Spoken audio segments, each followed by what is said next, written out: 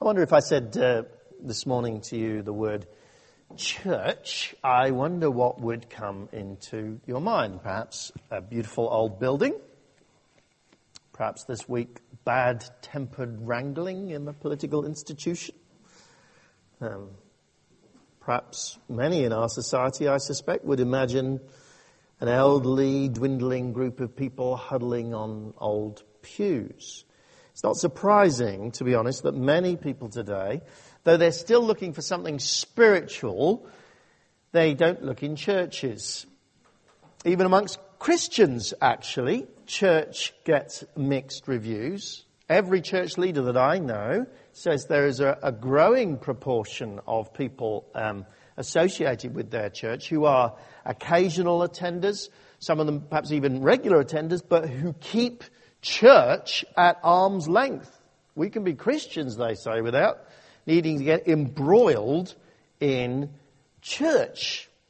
Increasing number get their spiritual food from the internet and their encouragement from small groups of Christian friends. And in our world of paedophile priests and bitter church politics on the one hand, and Facebook groups, podcasts, and ever-increasing mobility on the other, it's tempting to get rid of that old institution and go for new ways of being Christians.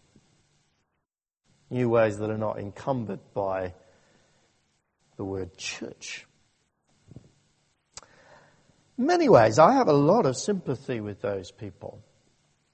An awful lot of what we conventionally think of when we imagine church, to be honest, only has a rather tenuous link to the Bible. And I often wonder about the energy that could be released if Christians just abandoned their interminable synods and their fundraising campaigns for decaying ancient monuments and poured all of that energy into focused gospel living. It could be really liberating for the church in the UK. But the New Testament says we shouldn't throw the baby out with the bathwater. The New Testament has a massively strong emphasis on church. Not buildings, but people. Crucially, though, not just little groups of friends meeting in a sort of informal, egalitarian way for mutual support, but diverse groups of people who wouldn't otherwise choose to associate together, locked together in a deep covenantal commitment with leaders and mutual accountability. You know, our age is deeply suspicious of the abuses that are associated with church, and rightly so. But we long for community. And people don't realize that actually, in order to achieve true community, rather than just casual gatherings of friends, there needs to be a deep commitment amongst diverse people to function together in a community called church. Almost every New Testament letter is written in part at least to actually hold a diverse church together. And 1 Peter is no exception. If you've been here the last few weeks, we've been looking through 1 Peter, and we have seen that from the beginning, he addresses Christians as over a wide region, Pontus, Galatia, Cappadocia, Asia and Bithynia, former northern Turkey. Over this wide region, he addresses them as scattered exiles. They are foreigners in this world now because they belong to God, and they are scattered because they don't truly have a stable home in this world. And he has been wanting to keep them strong and joyful and fruitful as believers. What does he do for them? Well, he does a number of things. He wants to strengthen their biblical understanding because he knows that will keep them. He wants to help them to understand how to relate in this now hostile world to authorities, to employers, to neighbours, to husbands and wives together. He tells them an awful lot about that. He tells them overall how to deal with suffering and difficulty in this world as they live. But he ends in a massively important place, not by accident, but by design. He ends in 1 Peter 5 here by telling them how to live together as churches. Those scattered exiles will not survive as totally isolated individuals in the world. He teaches them how to gather together into mutually committed, accountable communities called churches. There they will thrive. There they will be able to work together to witness to the world.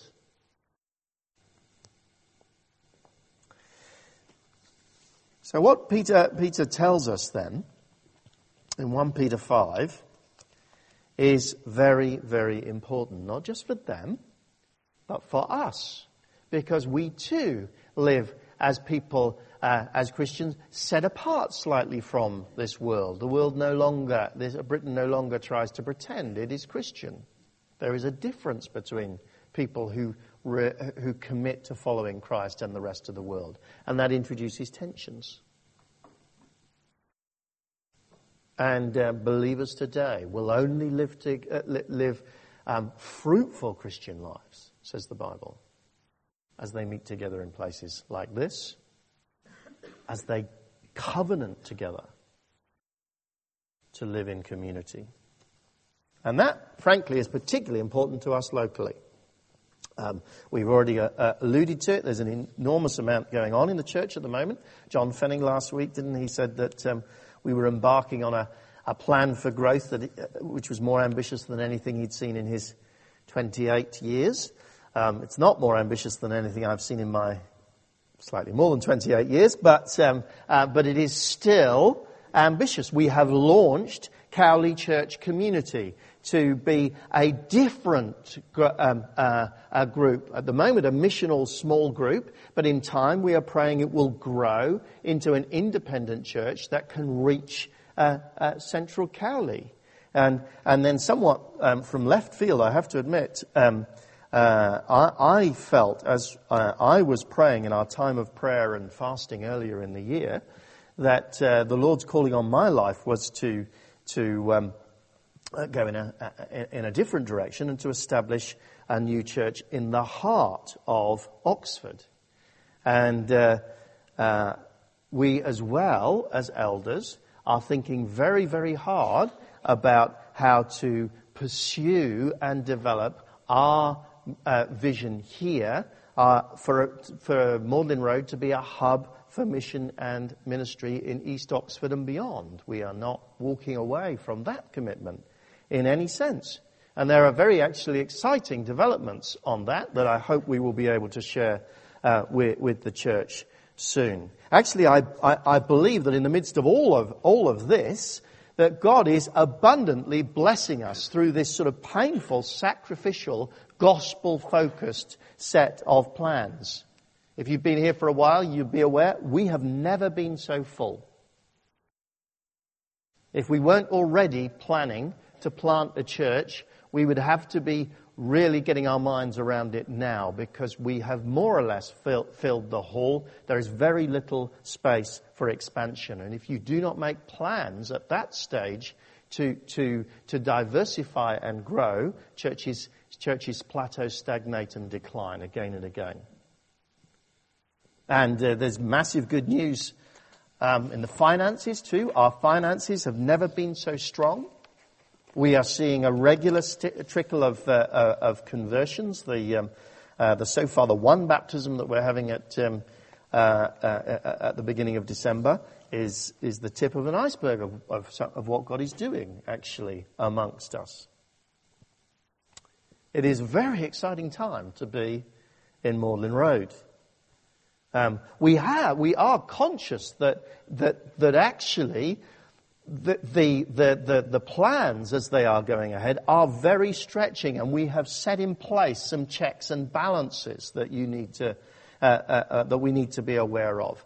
The Cowley church community, we are allowing to grow at its own pace. We are not setting a deadline by which it must be independent.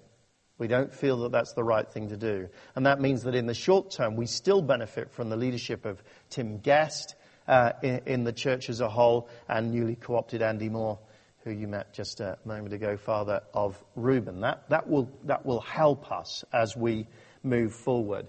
And we've also been very clear from the beginning that this plan to plant the new church, which is now called Trinity Church, you may have noticed on the overhead, can't be extensively resourced by Magdalen Road. That would be just too much to expect the church to do. So we're seeking outside resources to support that. And to be honest, the sacrifice that you're making is allowing me in time to move across to that.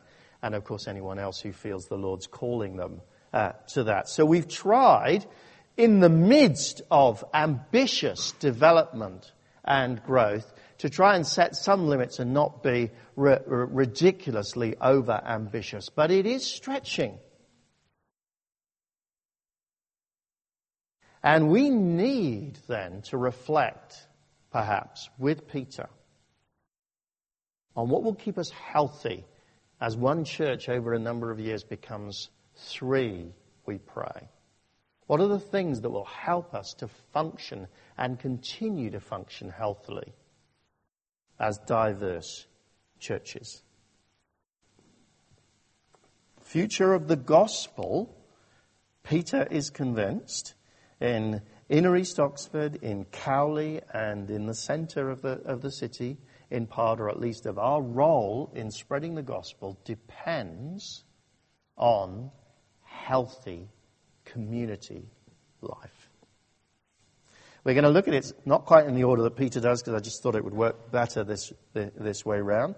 We're going to look at what Peter says to church members about belonging to church. And then we're going to look at what Peter says to elders, and then what Peter says to us all. So what does he say to members of a church? Submit humbly, he says, verse 5. In the same way, you who are younger, submit yourself to your elders. All of you, clothe yourselves with humility towards one another, because God opposes the proud, but shows favour to the humble. Many translations, including the old NIV, translated the recipients of this command as young men. You young men, it said, submit to your elders. The NIV, as you'll see, has gone over to just saying young people, though the noun is masculine. It doesn't necessarily need to imply that it's just talking to young men, in the same way that sometimes when we talk about men of England, it doesn't mean only the ones with Y chromosomes, it means human beings in general. Actually, many commentators go a step further than that. They've pointed out that there's another word that could have been used, which would unambiguously meant people who are young in years. And Peter doesn't use that. And they suggest that he's using this other word simply to contrast with elders from verse 1. So just as the word elders has a formal sense of meaning older people, but actually doesn't necessarily mean just the older people, it means the group of leaders within the church. So they suggest the youngers is not primarily about age, but is about people who aren't the leaders of the church. And that's how I'm going to read it this morning, as Peter addressing, in fact, those who are not leaders, the general members of the church. What should they do? He says, submit to elders.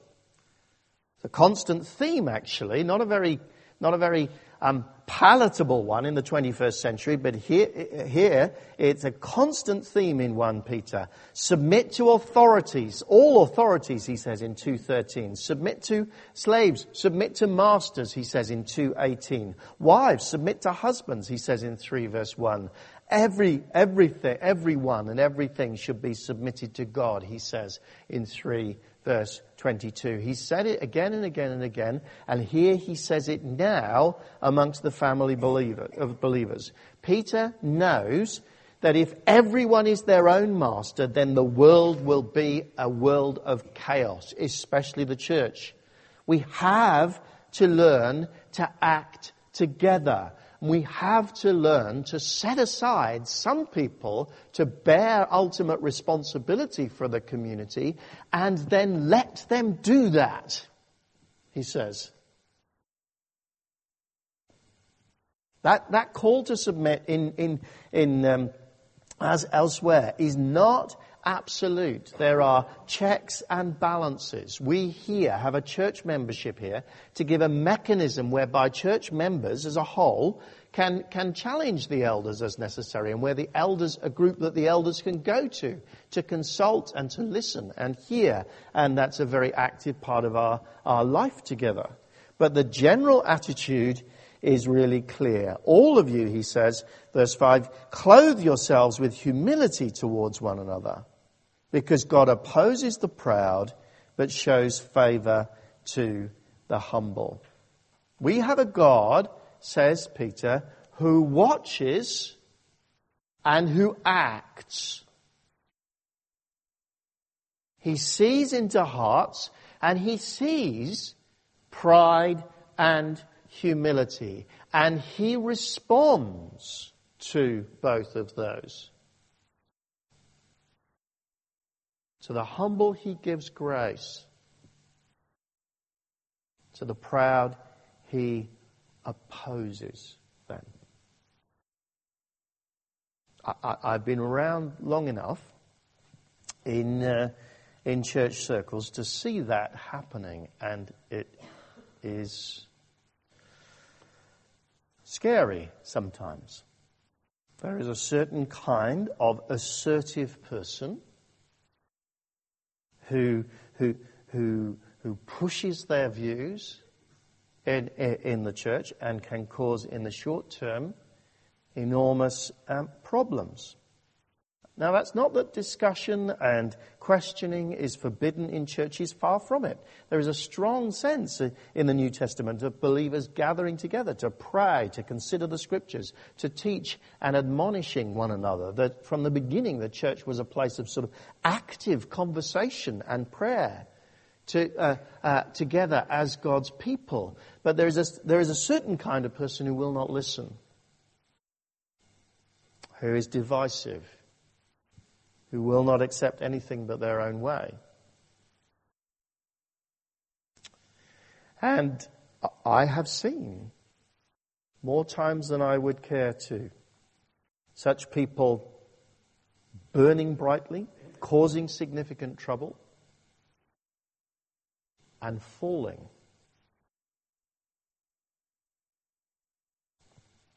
It's almost as if God lets them go.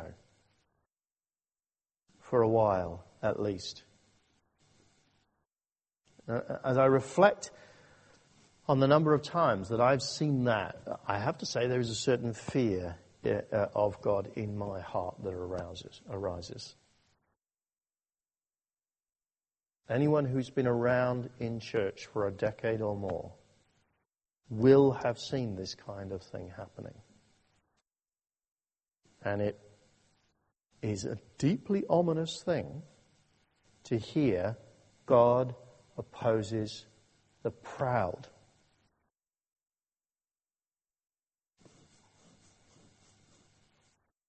But it is a deeply positive thing to see that he exalts the humble. He shows favor to the humble. Then verse 6, humble yourselves therefore under God's mighty hand, that he may lift you up in due time. the most loved, most respected, and in the long term most listened to members of any church are those who do not push themselves forward, who pray faithfully, who honor leaders, who deeply trust Christ, who are patient and kind and gentle, who are not pushy, not self-assertive, not proud. And actually you see them over time rising to the top, and they are sought out. It is the way that God works.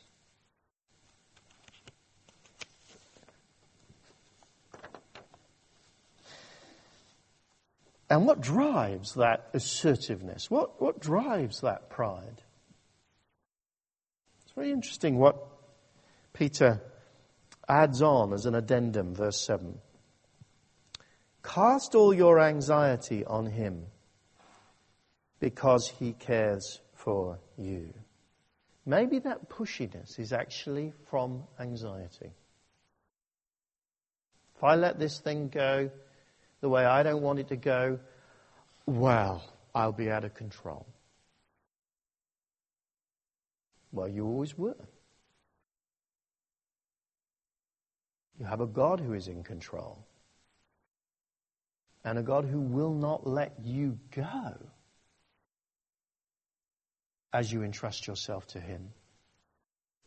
He cares for you. That is such an important understanding of our inner motivation, let me say, more widely than just in the life of church. We try to grab control. We try to assert ourselves. We push ourselves forward. We climb the slippery pole with incredible aggression. We manipulate other people's. We do a whole range of things because inside I'm deeply anxious and insecure. I feel unless I do grasp that next pay rise, unless I do push that person aside, unless I do manipulate that girl to like me, unless I do whatever, then my life will fall apart. No, it will not if you are a believer. You have a God who cares for you. You have a God who so loved you, he sent Jesus Christ to die on the cross, to pay for every single one of your sins, so that he could bring you to himself, now completely forgiven, and begin a relationship of love with you, which will continue on into all eternity. That is how much he cares for you. Do you not think he will do well for you in your work, in your relationships, in the place that you live, and in your church life?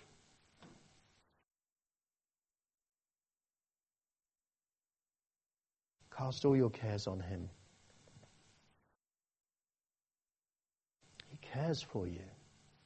Humble yourself under the mighty hand of that God in the way that you live, and you'll see it. He'll lift you up. Push him aside and try and grasp everything for yourself. And you'll see that other side of God's character. And you don't want to see that. He opposes the proud. That's what he says to us then as church members. This is a vital thing which will hold the community together. And Peter knows the communities of believers are the hope of this world. And then we're doing it second, but he said it first. Elders, he says, serve humbly. Lead humbly. To the elders among you, I appeal as a fellow elder and a witness of Christ's suffering, who also will share in the glory to be revealed. Notice Peter doesn't put himself above them as an apostle, though in some senses he could have done. The apostle Paul often appeals to his apostleship, but Peter's got a different agenda here. He places himself alongside them as fellow elders, who have exactly the same He has exactly the same hope as any of those elders who will share in God's glory. One extra qualification perhaps that he mentions is a witness of Christ's suffering. Not every elder has been a witness of Christ's suffering, of course, but Peter had. Peter was there. It was the moment when he betrayed Jesus, of course, but he was there.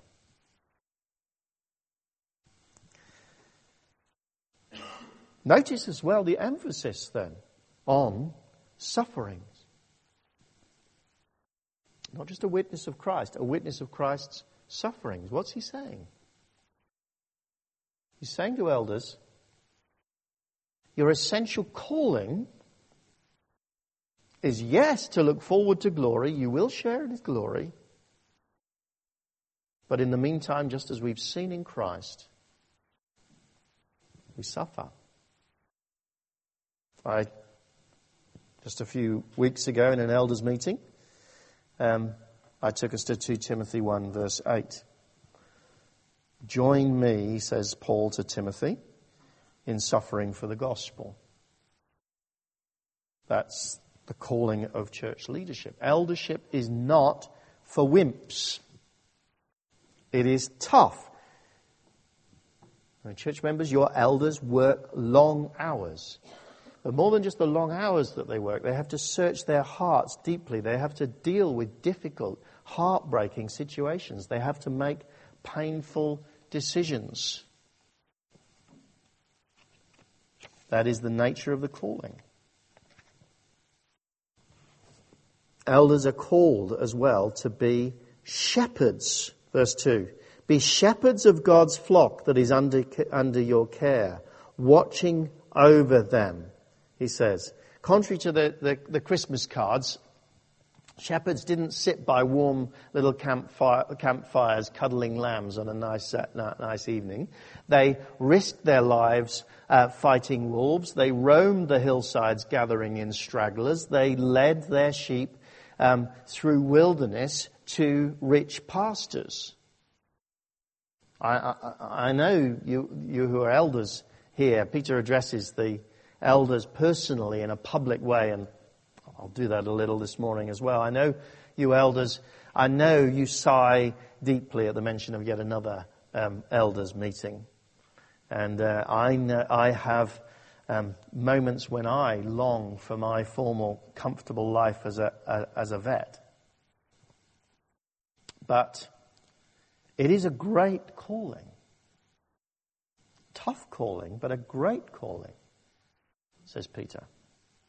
And it's one to be pursued with eagerness.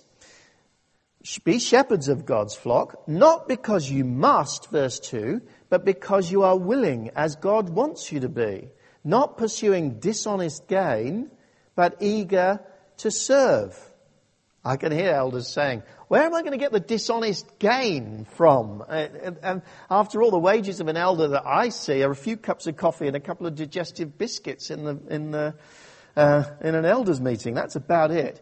But there are other dishonest gains that we can pursue. Other sinful motives. It's possible to be eager to be on the inside, to be in the know. It's possible to be eager for power. It is possible to be eager for status. Peter says, no. Be eager to serve. Though the Bible says that we brother elders rule, that we have authority in the church, that we exercise power, here, says Peter, is how you exercise that power. Verse 3, not lording it over those entrusted to you, but being examples to the flock. We do not lead by diktat, we lead by example. That is so important for all of us to see. Even the Apostle Paul, though he often in his letters is absolutely clear and unambiguous about what a church should do, he seeks to persuade them to do it. He expects them to corporately respond. When discipline is to be exercised in the church, Paul doesn't simply impose that discipline personally. He calls the church to endorse it. When in Corinth, false super apostles are to be disowned as leaders, he doesn't come in and remove their license to preach.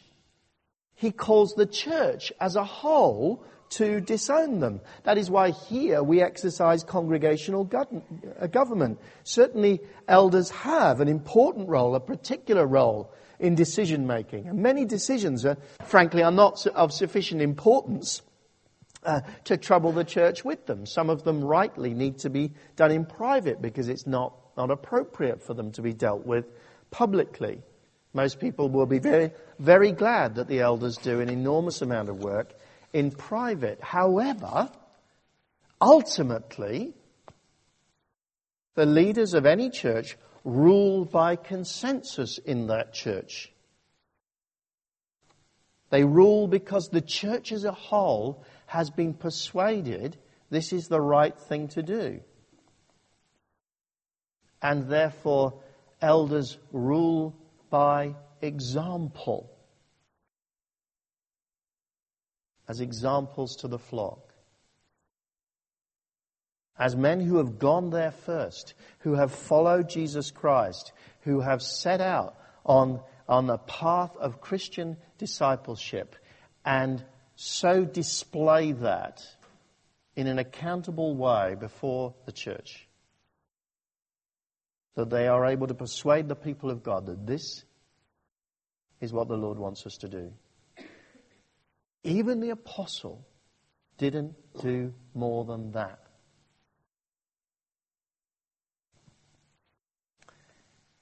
That's why, church members, we have First Tuesday meetings where we pray and discuss together. That's why we have church members meetings, why they are so important.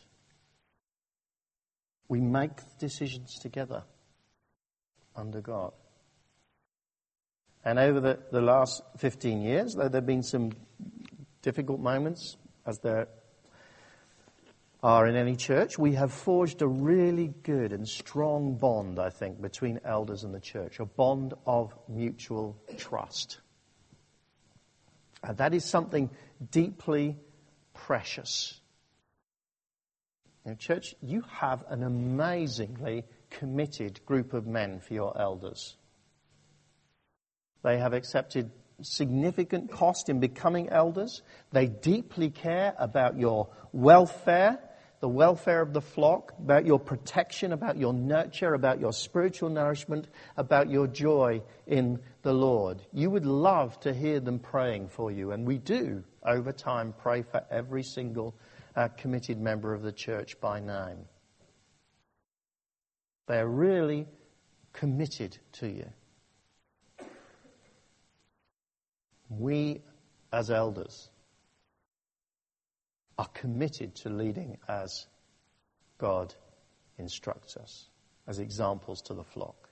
My prayer is that as we now diversify over the next few years to being 3 congregations, that will be preserved and multiplied now in 3 places.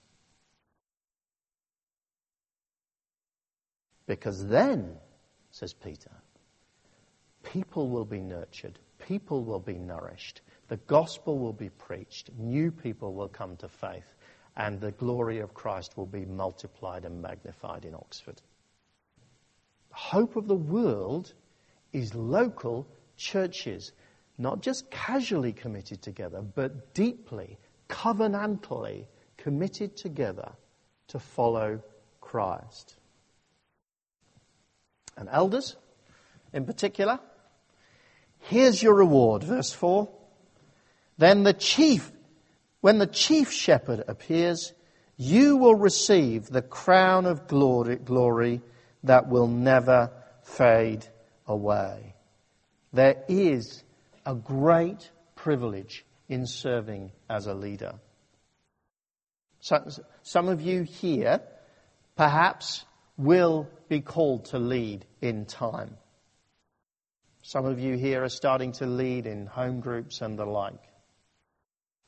And perhaps you were a bit daunted by the emphasis that Peter seems to have on suffering. But if you are a believer, that is as nothing to what God will bless you with as you set out to serve as a leader in his church. Elders, lead humbly, says Peter. And then, to everyone, resist the devil. It's not by accident. It is not separated from these instructions about how God's people function together. It is a massively important insight that Peter brings us. Be alert, verse 8, and of sober mind. Your enemy, the devil, prowls around like a roaring lion, looking for someone to devour. Resist him, standing firm in the faith, because you know that the family of believers throughout the world is undergoing the same kind of sufferings. Notice the family of believers throughout the world is undergoing that suffering, the same kind of suffering. What suffering? Well, here he says, the suffering of being ravaged by the devil.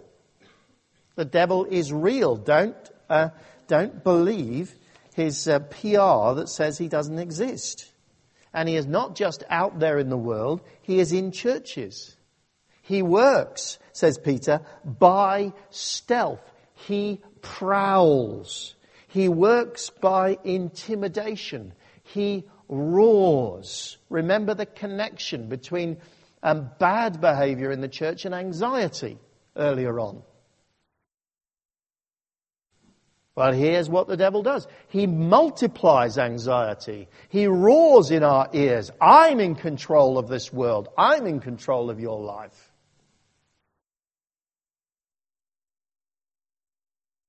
When God says, no, he is in control of our life. And the devil's agenda is absolutely explicit. It is to destroy. He devours like a lion.